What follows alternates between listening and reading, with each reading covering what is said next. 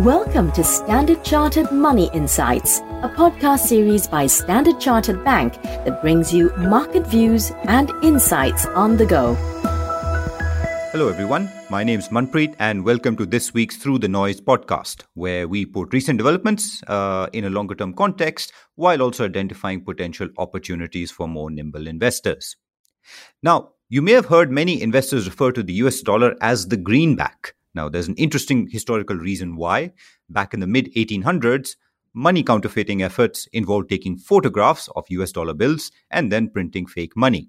Now, cameras at the time could only capture photos in black and white. Hence, the back of the US dollar bills were printed in green ink as a measure to make counterfeiting more difficult. So, not something I was aware of before this podcast myself. But I'm highlighting this little anecdote today because the focus has indeed returned to the US dollar and whether it has peaked. To discuss this, as well as equity market technicals, the outlook for income assets, and recent events in the crypto space, I'm joined by Phu Kien Yap, who will help us understand what all this means for investors. So welcome, Phu Kien. And look, let's start with the broader market sentiment. The US dollar and US bond yields seem to have broken lower in recent days. Would you be chasing this improving sentiment in risky assets? Yeah, thank you, Manpreet. Well, we are cautious about broadly chasing this global rally in risk assets. Several speakers from the Fed have already reminded us that the Fed is focused on raising rates, albeit at a slower pace, but they're going to raise rates until they see clear signs of a softer job market and inflation coming down to its 2% target. So the Fed's determination to bring down inflation could cause a recession, and that is the reason to be cautious on risk assets. However, we have been positioning for a rebound in risk sentiment in Asia ex-Japan after China's Party Congress. There has been a rapid rollout of policy support after the Congress. So Asia ex-Japan equities and Asia dollar bonds remain our preferred assets. And we think investors should look at those. And a peak in the US Treasury yields would also support our preference for developed market investment grade bonds and a diversified income basket, especially if we experience a mild US recession in 2023. Now, the key things to watch out for in the coming weeks are one, how the Fed policy could evolve, and two, policy developments in China. So with Fed policy in the US, this week we saw stronger than expected retail sales for October, which suggests consumers remain too strong. And given this, we expect the Fed to hike rates by 50 basis points in December to 4.5%. And the money markets are pricing in another 50 basis points of hikes to a 5% peak Fed rate by May 2023. If we get weaker US data in the coming weeks, of course, expected rate hikes could adjust lower and support risky assets, and vice versa if the data remains strong. So watch out for volatility around the data releases, like the upcoming US business confidence or PMI, the job market data like jobless claims, job openings and non-farm payrolls, and your personal consumption expenditure inflation data. And then moving to policy stimulus in China, the 16-point plan to stabilize the property market and the easing in your travel or mobility restrictions. This suggests a coordinated move to revive domestic economic activity. And domestic activity is increasingly important because your slowing growth in the US and Europe drags down China's exports.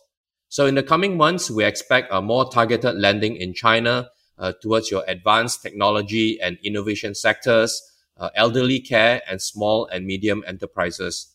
We have seen some COVID-19 management rules being relaxed, but the rise of new infections suggests that further relaxations are likely to be gradual.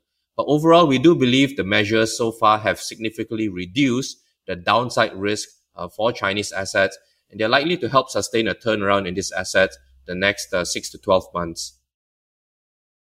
Thanks, Phu Kien. I think that's a great sort of broad overview. But narrowing this now back to the currency markets, does all of that mean the US dollar is set to weaken from here?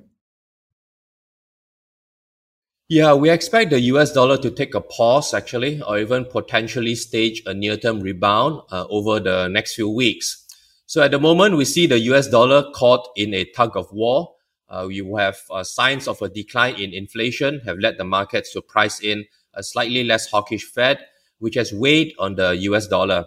Now, the USD uptrend has also seen signs of exhaustion, making lower highs since the September peak. But on the other hand, the strong US labor market and the retail sales data we've just seen, they continue to point to a strong underlying economy. And a rising number of Fed members are acknowledging the possibility of a 50 basis points rate hike in December. They also consistently highlighted that the Fed is likely to continue hiking rates over the next few months. And these would argue that the US dollar could get stronger. So from a technical perspective, the USD does look oversold. So this raises the odds of a near-term bounce. And if we get data like the November labor market or inflation data that surprises to the upside, it could bounce even higher. So for the US dollar index or the DXY, we see 104.7 as a key near-term support. And then you've got 107 and 109.3 being the key resistance levels.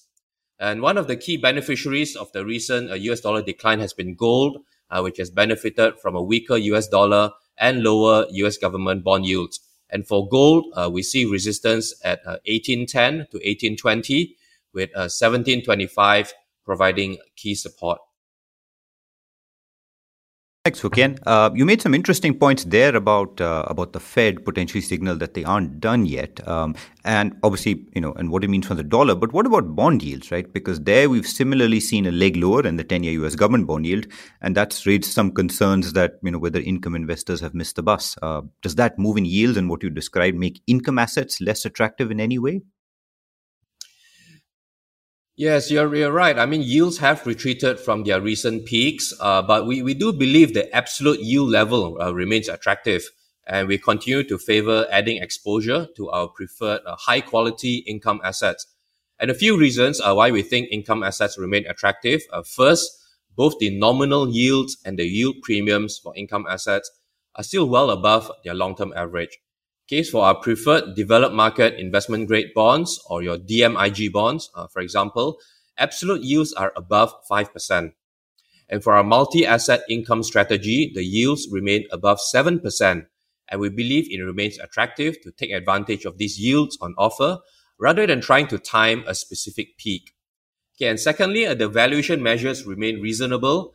For the DMIG bonds, for example, the yield premium over government bonds, they've tightened by just 13 basis points, okay, a relatively small amount. And a third, we continue to expect the investment grade, corporate fundamentals to stay largely supportive. And the DMIG bonds are also likely to benefit if your rising recession risks result in the falling bond yields across the board. Okay, so shifting gears a bit to equity markets. We've seen quite a large move in the Hang Seng Index. That's obviously quite a dramatic sort of range when you look at it. What can we learn from equity market technicals about the Hang Seng and indeed the S&P 500?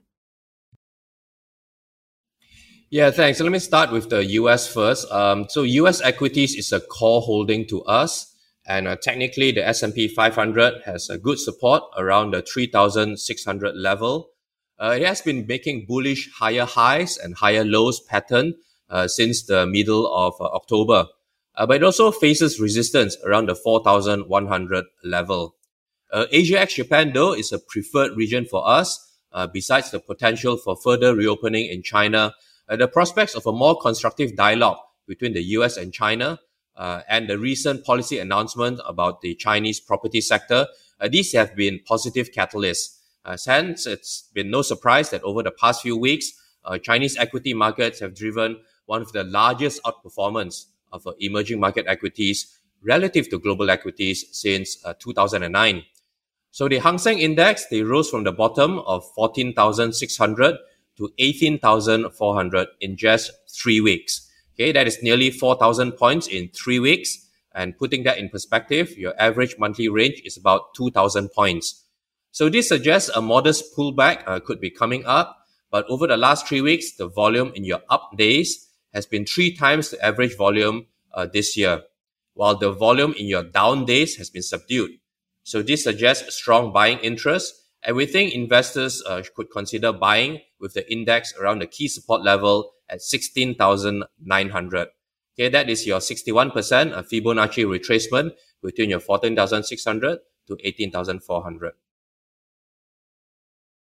All right. And finally, we couldn't sort of have a conversation about markets this week without talking about what's been going on in the crypto world, where it's been eventful, if anything. Are you worried about a broader fallout from what's going on in crypto assets to the broader traditional financial markets in any way?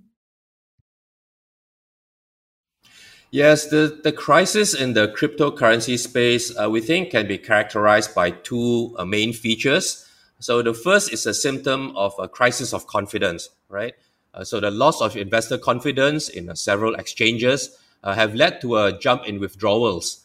And the failure of a major crypto exchange during this run has triggered the second characteristic of this crisis, which is signs of contagion within the crypto asset space, as investors sought to either withdraw liquidity from other firms as they anticipate similar failures or counterparty risk.